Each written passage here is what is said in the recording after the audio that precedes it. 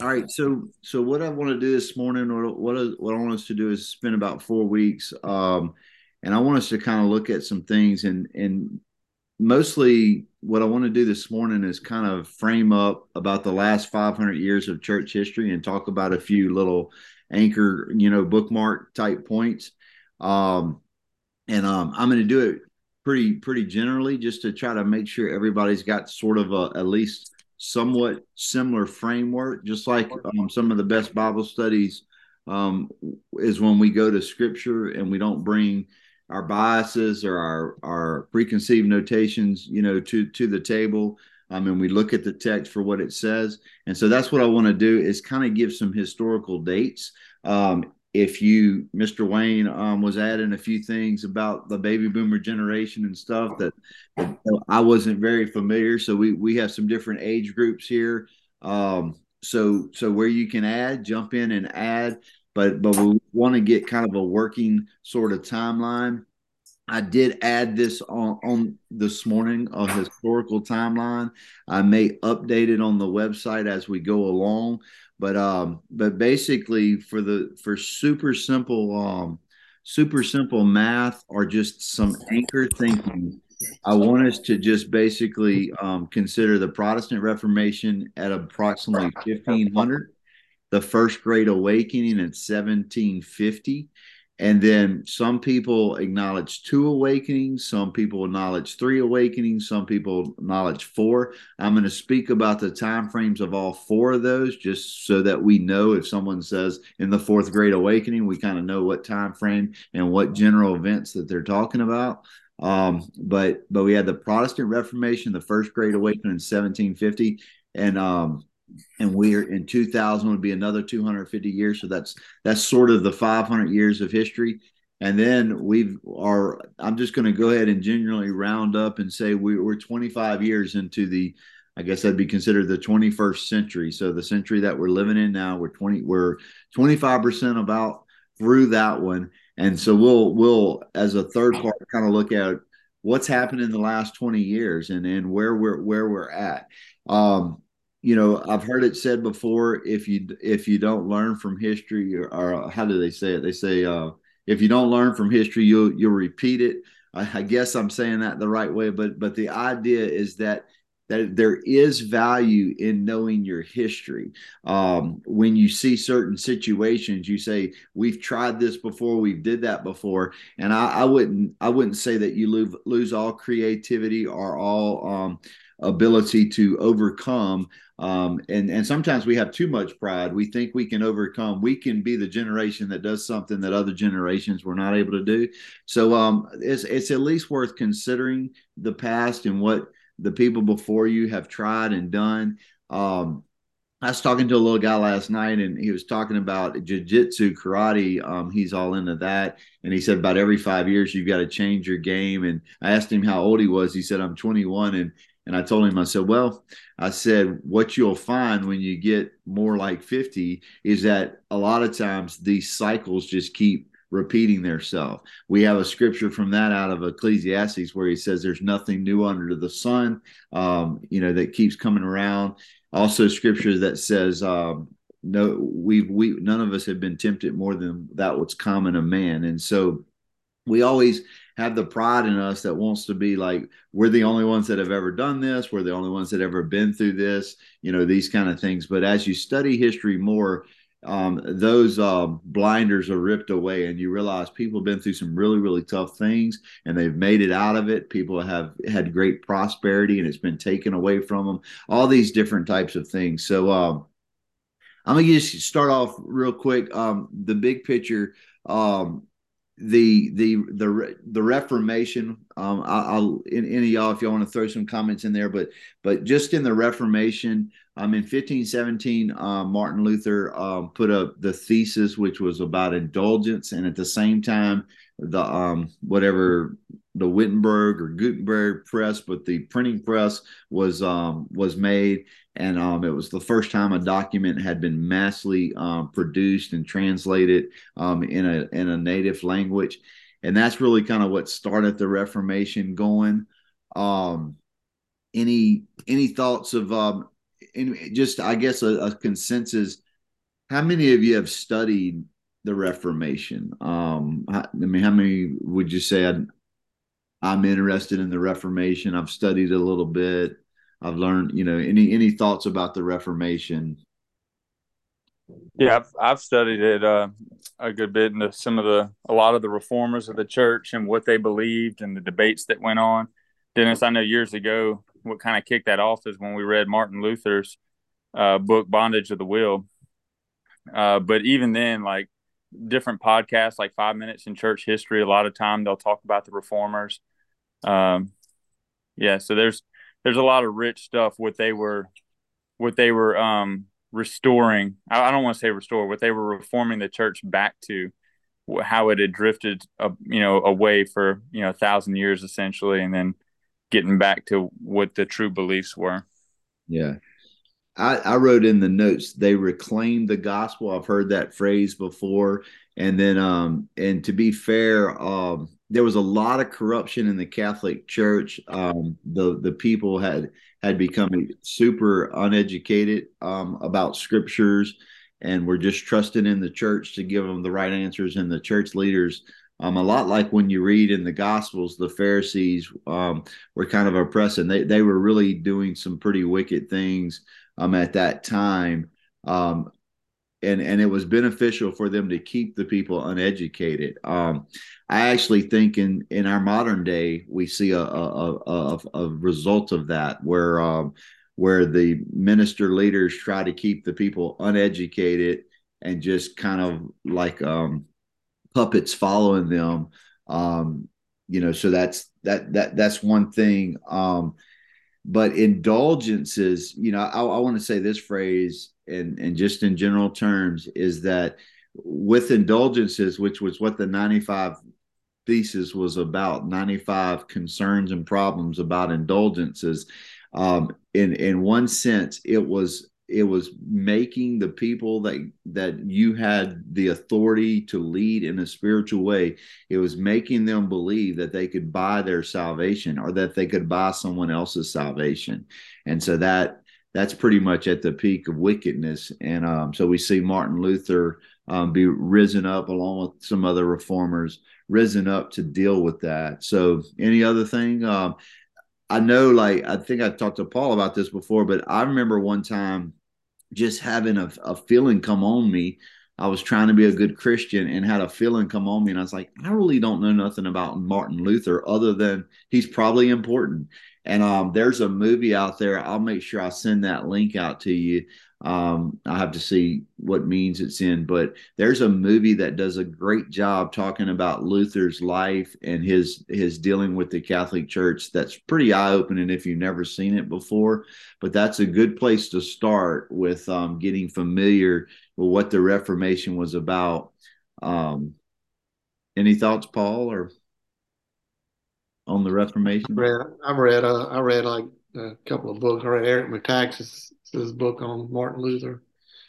So I can't say I really researched it and all, but I know a lot of the basics and all. But something that's pretty interesting that somebody was talking about this the other day, and somebody said they had read this book, and he was saying that when he was hiding out in that it was one of the land barons, kind of up in a tower where he stayed, and he was praying and doing all this stuff, and they said that he was just under these incredible spiritual attacks where drawers would be open and shutting and doors would be open and shutting and stuff, where Satan was definitely trying to thwart him from moving forward in this direction and all. So Yeah.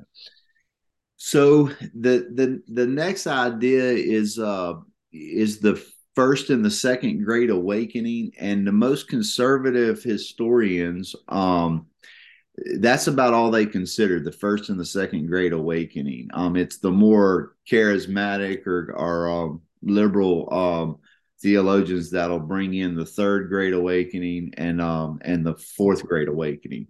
But what I would say is that the time frame of the second great awakening can be as early as 1790, all the way with the third great awakening I'm putting these two together to 1930. So almost 100 years. That whole 19th century is kind of influenced by what they're terming the second and the third great awakening. And so I'll kind of lay that out a little bit, how that's kind of it. A lot of the conservative historians will say the second great, they'll kind of put the third great awakening in with the second great awakening and call it kind of like part one, second great awakening, part two. So the third great awakening makes sense that some people would do that. The fourth great awakening pretty much comes up with Billy Graham and the baby boomer generation, from like the date on that is, let me get my thing to work, is 1860 to or 1960 to 1980. So that baby boomer generation, I was born in 74, so pretty much when I was a baby, that kind of deal. I don't know why this thing is acting weird on me, but so let's look at the first great awakening. Some of the so first great awakening, 1730 to 55 was sort of the date. I didn't write it down, but how many of you have read, if I could say it, Sinners in the Hand of an Angry God? Anybody know anything about that book? I never read it. I'm aware of it. But that's Edwards, right? Yeah, so that's Jonathan Edwards, and that's what a lot would say sparked the first great awakening. It was a message that Edwards had preached before, and it didn't have much response. But he said, maybe I can refine it. I still think there's something there. And basically, what happened is there was a panel of preachers that were going to preach at a location, and something worked out. I don't even think Edwards was planning to preach on that, and he winds up preaching, and he did it again, and it was responded with great level of repentance. The conservative historians, what they would say is the difference between the first great awakening and the second great awakening is that the first great awakening had a lot of self-control to it, a lot of restraint, where the second great awakening was an explosion of emotionalism. I don't want to say that in a way that's too harsh, but the general idea when you look at these two awakenings was I like to think about Braveheart. If any of you watch that movie, there's a battle scene, and they send the horses in there to tackle to fight the cavalry, basically, because they don't have no horses. Well, they had got this innovative idea to make some long poles with a spike on it, and they sat it down at their feet. And when the horses came, they lifted it up, and they were able to deal with the people on the horses. But one of my favorite lines there is, all these horses are racing straight at you, and you've got a plan, and you think your plan is going to work, but it takes a great deal of resolve to hold tight. And he's telling them, wait. And I just love that scene. And so what they're saying is, in the first great awakening, that when people would want to spring forth in some praise God or whatever have you, they would kind of say, all right, be quiet, listen to the Lord. And what it did was it made a very authentic, like you would think that's the wrong thing to do, but what it did was it made a very authentic refining fire where it generated a great deal of repentance, and so on and so forth. Where the opposite of that was, or sort of the difference of that, was the second great awakening. They were like, yeah, that looks great. And so it kind of created, when sometimes the Catholics will criticize Protestantism of having so many denominations, that if you don't like what this one person says, so you go to another denomination or another church and things like that. Well, the second great awakening kind of portrayed that. Much of the denominations and much of the movements and ideas came out of the Second Great Awakening because there sort of wasn't no restraint, and so sort of disunity came out of it instead of unity. It was still what people felt like was a move of God, but it was more of a spiritual move that didn't have the framework and the leader. I want to say one way they say it is the pastors that led the First Great Awakening were very scholarly and educated. The ones in the Second Great Awakening were essentially just, they just weren't as educated. They weren't as committed to certain orthodox anchors that are there. So the reason I make that point is just so that when you're researching either one of those things, you kind of keep that in mind. Is what I'm saying, is it true or is it not true? One of the other things that's important is, so America was created in 1776, and a lot of people think that America is a Christian nation. It was founded on Christian principles. And you see some reasons for that. But I think what's interesting, and I heard a good scholar on this, is the word deism. If you study deist or deism, what they would say is a lot of America was founded on from deists. And basically, two things about deists is kind of or deism is kind of like God set all the things in motion, and then he kind of winded up the clock, and he gave it over to the people, to steward it. And if they steward it right, then it's all going to work out. If they don't steward it right, it's not going to work out. So deism is not theism, where God is personal, where he is involved in creation, engaged in creation. He's kind of distant. But one of the key thoughts of deism that's important is that morals are good for culture.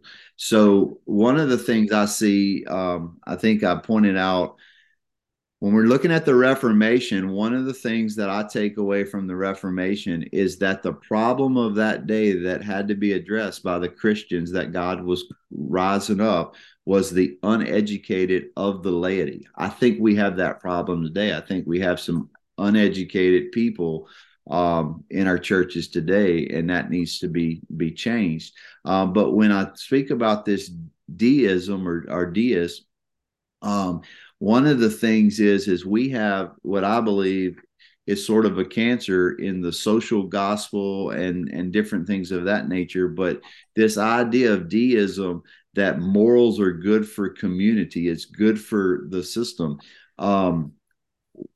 If I've been watching the Daily Wire, and there's a few people on there, what's the guy? Matt Walsh is one of them. He just did one that is what is a woman?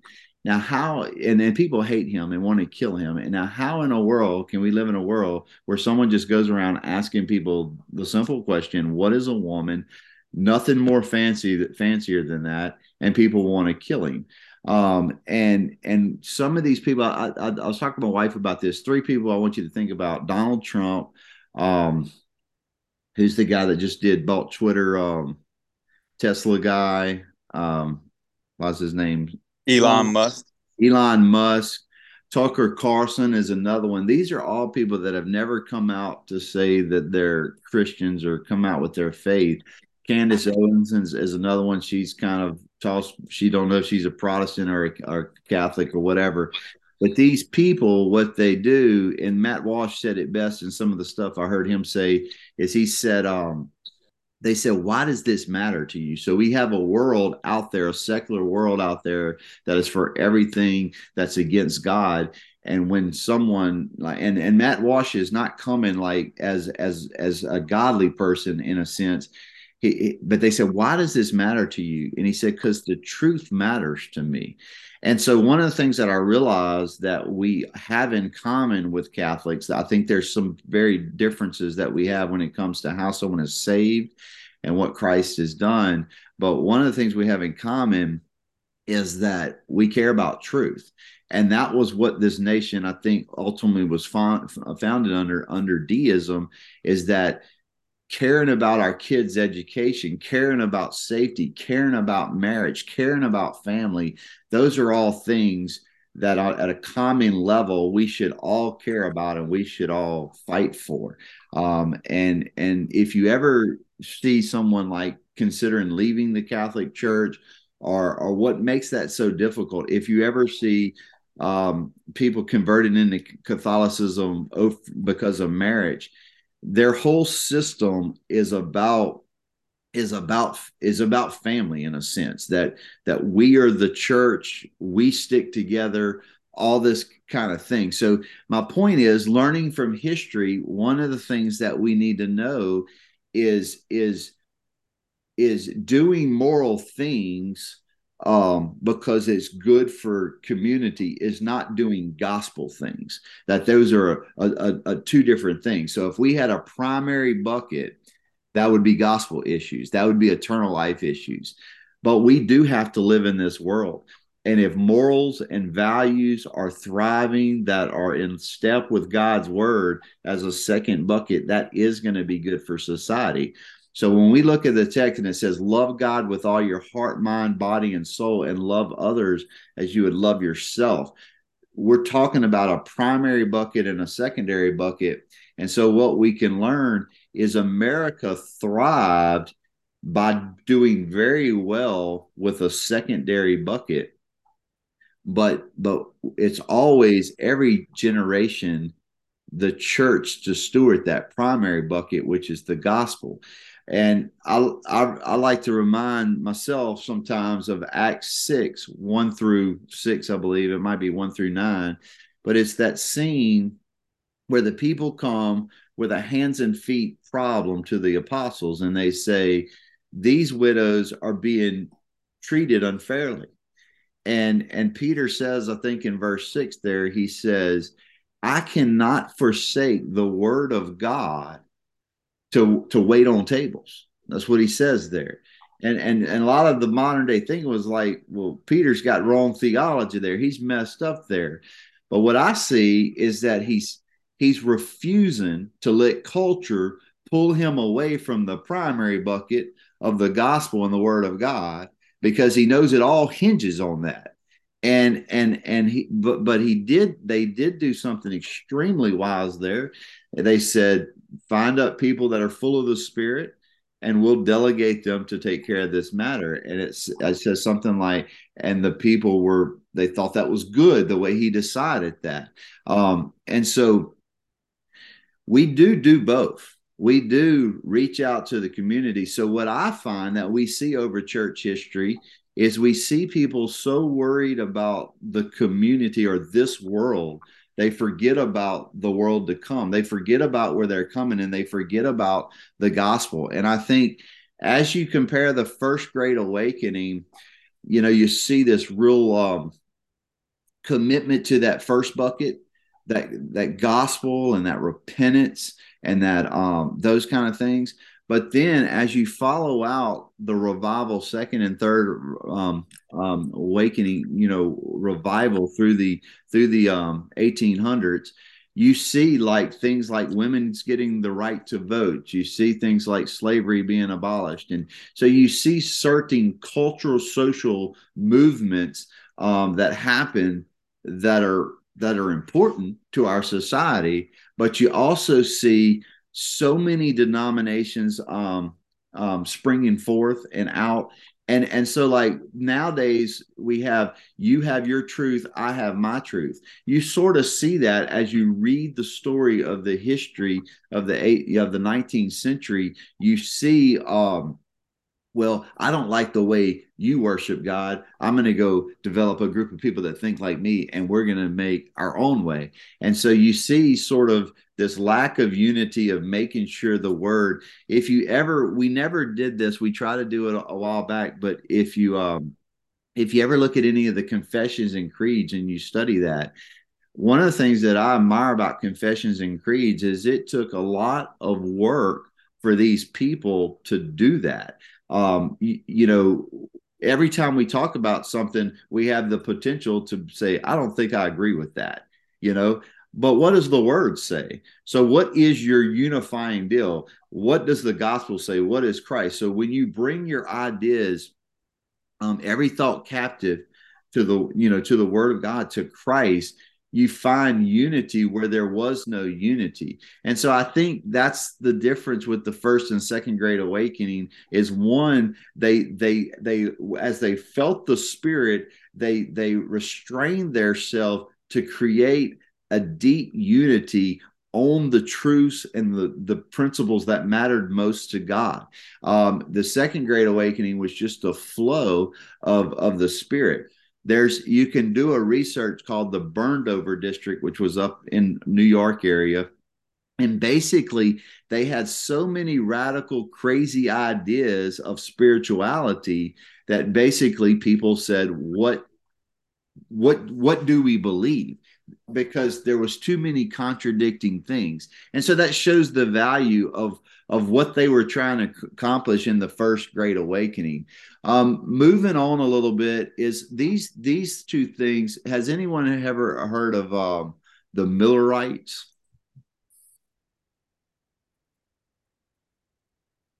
What? The Millerites. Have you ever heard of the Millerites?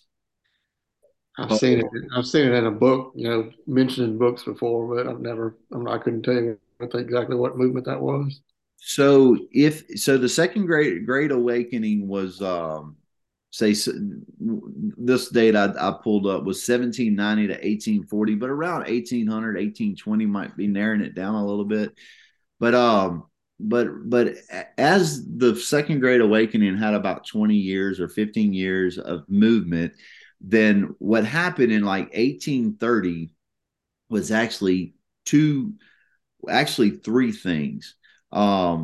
This Millerite movement was happening. The Mormons was getting a thing going on, and dispensationalism was under.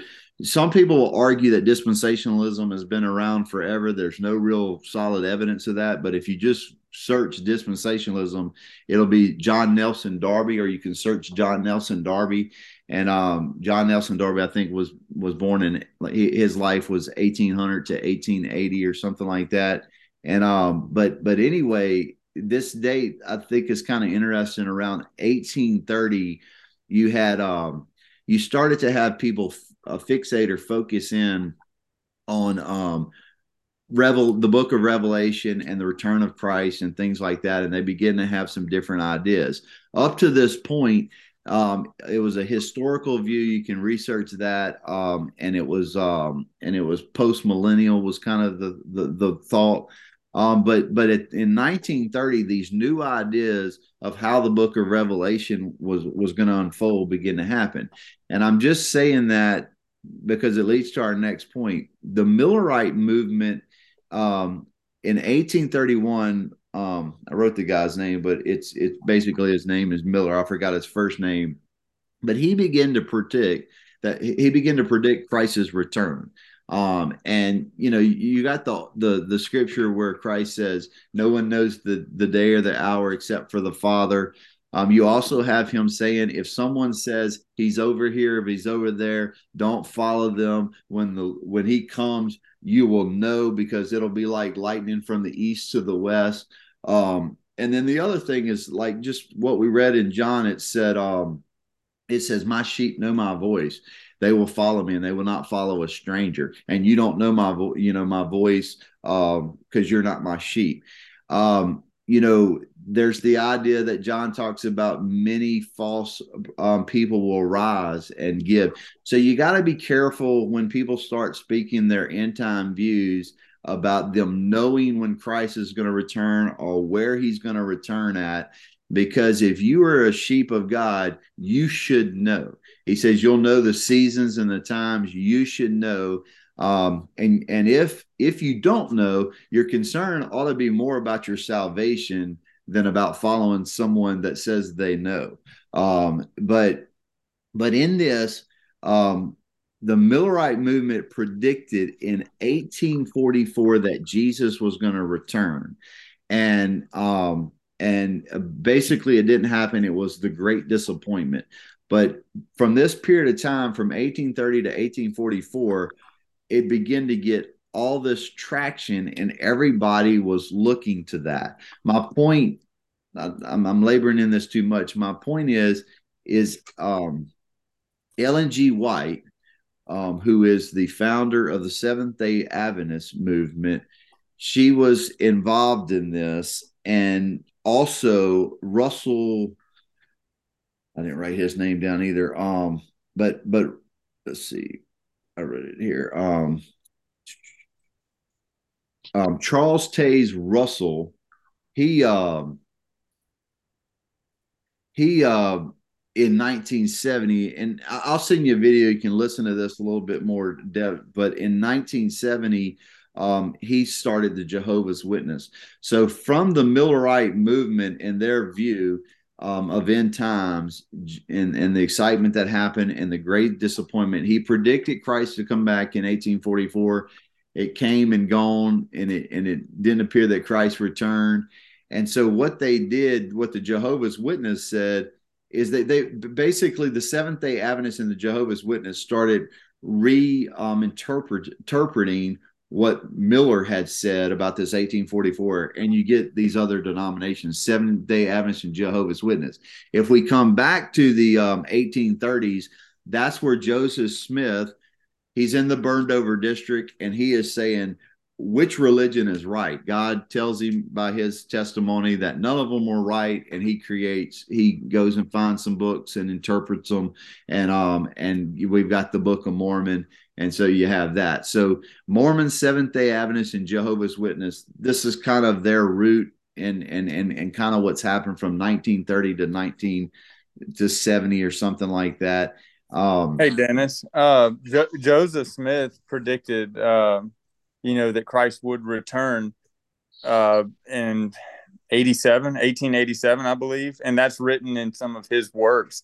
And that's why they're called the Latter-day Saints. They felt that we were in these last days. So the Jehovah's Witness, like you were saying, eschatology was a big driver in their false religions. That Christ was going to come back and that you need to follow us, kind of deal. Right. And so we'll talk more about all those little things, but just today we're just trying to accomplish the historical part of it. And so there's a lot happened there in the 19th century, the 1800s there.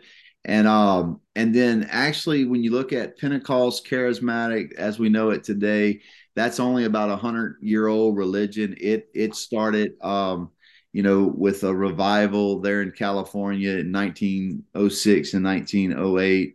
And then the Fourth Great Awakening really falls around a couple of events, the baby boomer generation, Billy Graham's preaching, and the postmodern era. One of the things to think about with going from the modern era to the postmodern era, you see sort of the same kind of deal that you saw with the First Great Awakening and the Second Great Awakening. Is you see, but it's in a secular. It's instead of in a faith movement or religious movement, it's in a secular movement or a spiritual. It's in a worldly movement. And but what you see is, so science comes in, and it actually, science in the Enlightenment period begin to shame a lot of the Christians, because they didn't have answers. They had already always believed what the scriptures had said, but they didn't have good answers for some of these things that the sciences was bringing to the table. And so anyway, when we start this postmodern era, it's a change from logic to emotions. And so we see, like, the baby boomer generation, I just want to be free, and the hippies and stuff like that. And we've seen that just go, the divorce rate going up, the way we raise children, this whole craziness of transgender and all this kind of stuff that's going on now.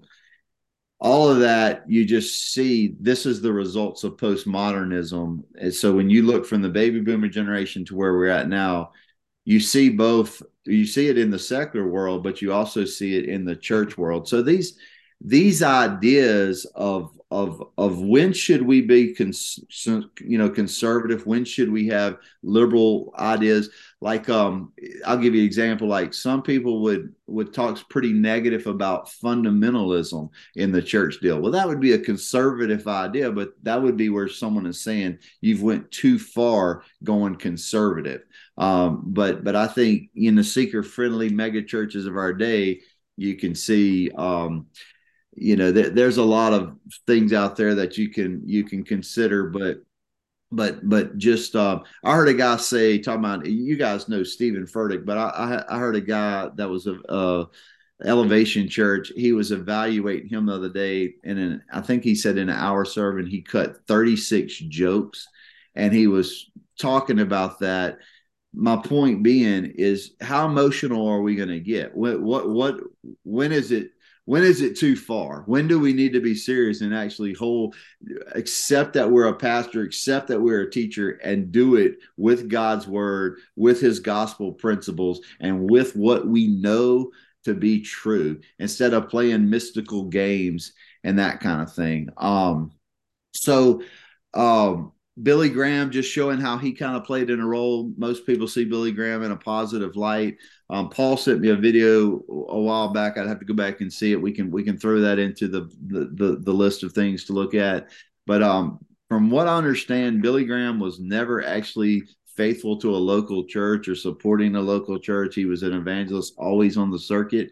He did preach the gospel, but he also was about tearing down denominations and just kind of like your salvation is all that all that matters, and that all denominations can be saved. So he didn't really have a very commitment to sort of the logical or the structure side of a church. As far as I'm aware, he never said get connected in a local church, if I'm wrong, I'm wrong, but those are some of the critiques that are out there about him that's consistent with the critiques of a postmodern era.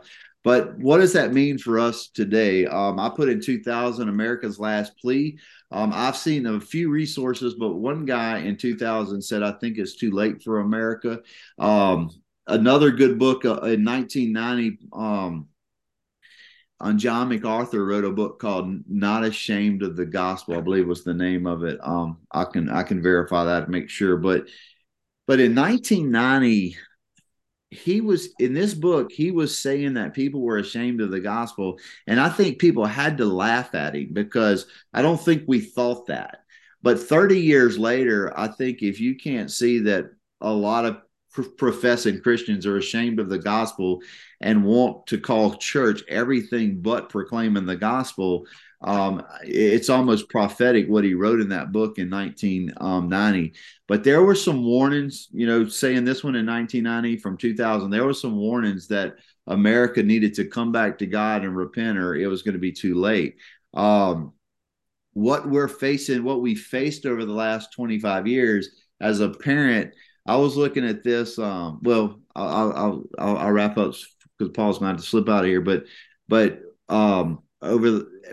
so I've raised two kids where we had what I call analog world, where the digital age had not really hit yet. All the social media, the cell phones, and all that kind of stuff, the iPads, and I have two kids that's all they've known. And just looking at how that is affected us as a lifestyle is pretty important. I think if we're going to evangelize and discipleship and disciple effectively in our day, and if our church needs to come back to some basic, simple principles, you have to understand the cloud that digital things bring. It brings such a fast pace. One of the ways, an old saying that I had as a kid that you guys will probably be familiar, is the idea there's too many chiefs and not enough Indians. I mean, that was something my grandpa would say. It's like, this is a hot mess. We got too many chiefs and not enough Indians. And my grandpa was the type, he's like, y'all just need to shut up and just you do that. Let's get it done, And that's what we have in the digital world, is everybody has a voice. A 20-year-old thinks he's a brilliant scholar, from whatever, because he did a couple Google searches or whatever have you. And so what we face is a group of people that have lived a lot of analog cultural life, all prior to the cell phone and stuff. But the cell phone has really got popular 2005, 2008. So we've also lived a lot in the digital life. What we have to do in our church age is to navigate through that, pray about it, go. Paul, I didn't mention it, but Paul said that their senior pastor is stepping down and they're praying for new leadership. But we are the leaders in the church of our day, in our culture, in a sense, and we have to seek God and see, how do we navigate through these things as we familiarize ourselves with these moments in church history. We have to be a people that say, okay, they got this right, but this was wrong. But like if you take the second Great Awakening and all the things, the accomplishments they made for the culture in that, I think they were wrong in terms of the gospel, and they came up with some crazy ideas about end times and about the gospel, but they did some stuff. But in the first Great Awakening, there was some great commitment to the gospel, but there wasn't some things done. Church attendance after the Great Awakening was like 20 people in a regular local church. So it wasn't just exploding, the churches. And there were some reasons for that. But we keep these ideas in mind.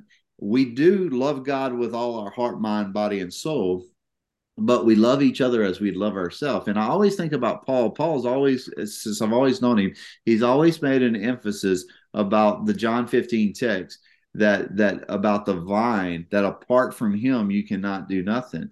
And I think sometimes we get caught up in our cultural social movements at different times, meaning well, and we're trying to finish in the flesh what was started in the spirit. The power to do these great social movements is given to us by God. It is given to us by us being connected to the vine.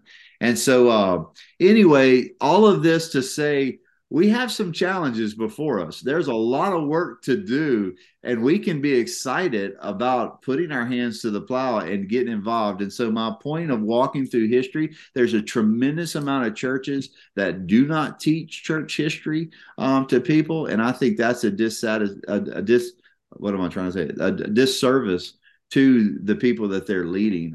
Church history should be something that's soundly taught from.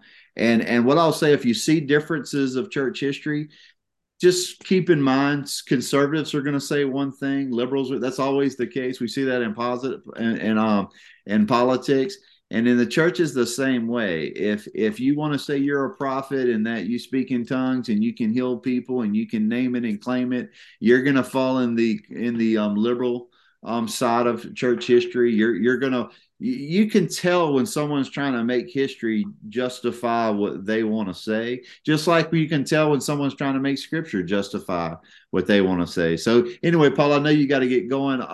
Any thoughts, corrections, or anything of that I said that you disagreed or agreed or?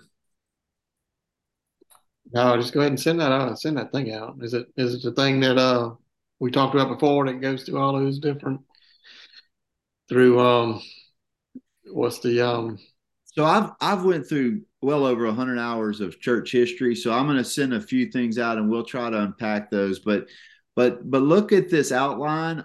You can I'll send you a few links out. But you can research some of these things. I mean, we shouldn't be getting our theology from Wikipedia or Google, but they're not that far off. They at least get your ideas thinking about what was the Reformation about, what was the Great Awakening about, and some of these things that I said, you'll at least pick some of them. But hey, look, like I said, if you get the liberal history or you at least getting somewhere closer, and we can come together and talk about some of those things. My goal of this series, like I said before, is we are going to look, starting next week, we'll look a little bit at some of the key ideas of some of these thoughts that came up in the 1800s and stuff, and see how some of those things are playing out even today. And so anyway, I'm sorry I cut you off.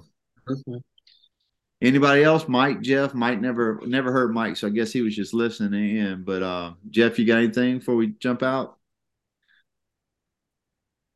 Nope, looking forward to it. I think it's good overview, and I couldn't agree with you more on church history. It's good to know where we've come from before we know where we're going as a church. Okay. Mr. Wayne, anything before we jump off? You looking at Mr. Wayne? Anything? Just a prayer that we all focus on what that we will teach each other what the perfect church, what God's intended church should be, and seek that as an actual goal. It may not be possible, but at least if we all have one goal in mind, that's to find the perfect church that God intends to have on this earth before He comes back. Yeah. We'll get somewhere anyway. Okay. Well, I'm gonna close this in prayer this morning. Dear Lord, I just thank you for this time, Lord, and we can't do nothing without you, Lord, and man, you just can correct our mistakes. You can just guide our path, and we just ask you to do that for us, Lord, as we try to inform ourselves more about church history and see the relativeness. And as Mr. Wayne was just saying, Lord, we want to know what you have for our lives. We want to know what you have for our nation, for our community, our families. We have so many questions with all the ideas that are so rampantly out there today. And Lord, we need you to guide us. We need you to be the good shepherd and guide us through those things so that we can in love talk to people that have cloudy minds and bring clarity and do it for ourselves, Lord. And we also, Lord, we need to be people that know the truth and can spot falsehood where it is. And in some cases, not just be the nice guy that lets anything go, that we would stand up and fight for what's right. We just ask all this in Jesus' name. Amen. Amen. All right, guys. I had to cut off because my dog was starting to bark on us. I thought that would be weird. I hate it when things interrupt prayer, right? Well, all right. Well, y'all have a good week. There's two on the website. There's two links up there, and I'll update some of that, and I'll give y'all a follow-up text, let you know some of the links and stuff I added. Hey, send that one from that long series. I think we talked about it before. I watched it, a lot of it on Right Time Media. I think it was a guy from Ligonier Ministries. He started at the, I mean, on Right Now Media, they have like probably 80, 30, 40-minute things. And it starts from, the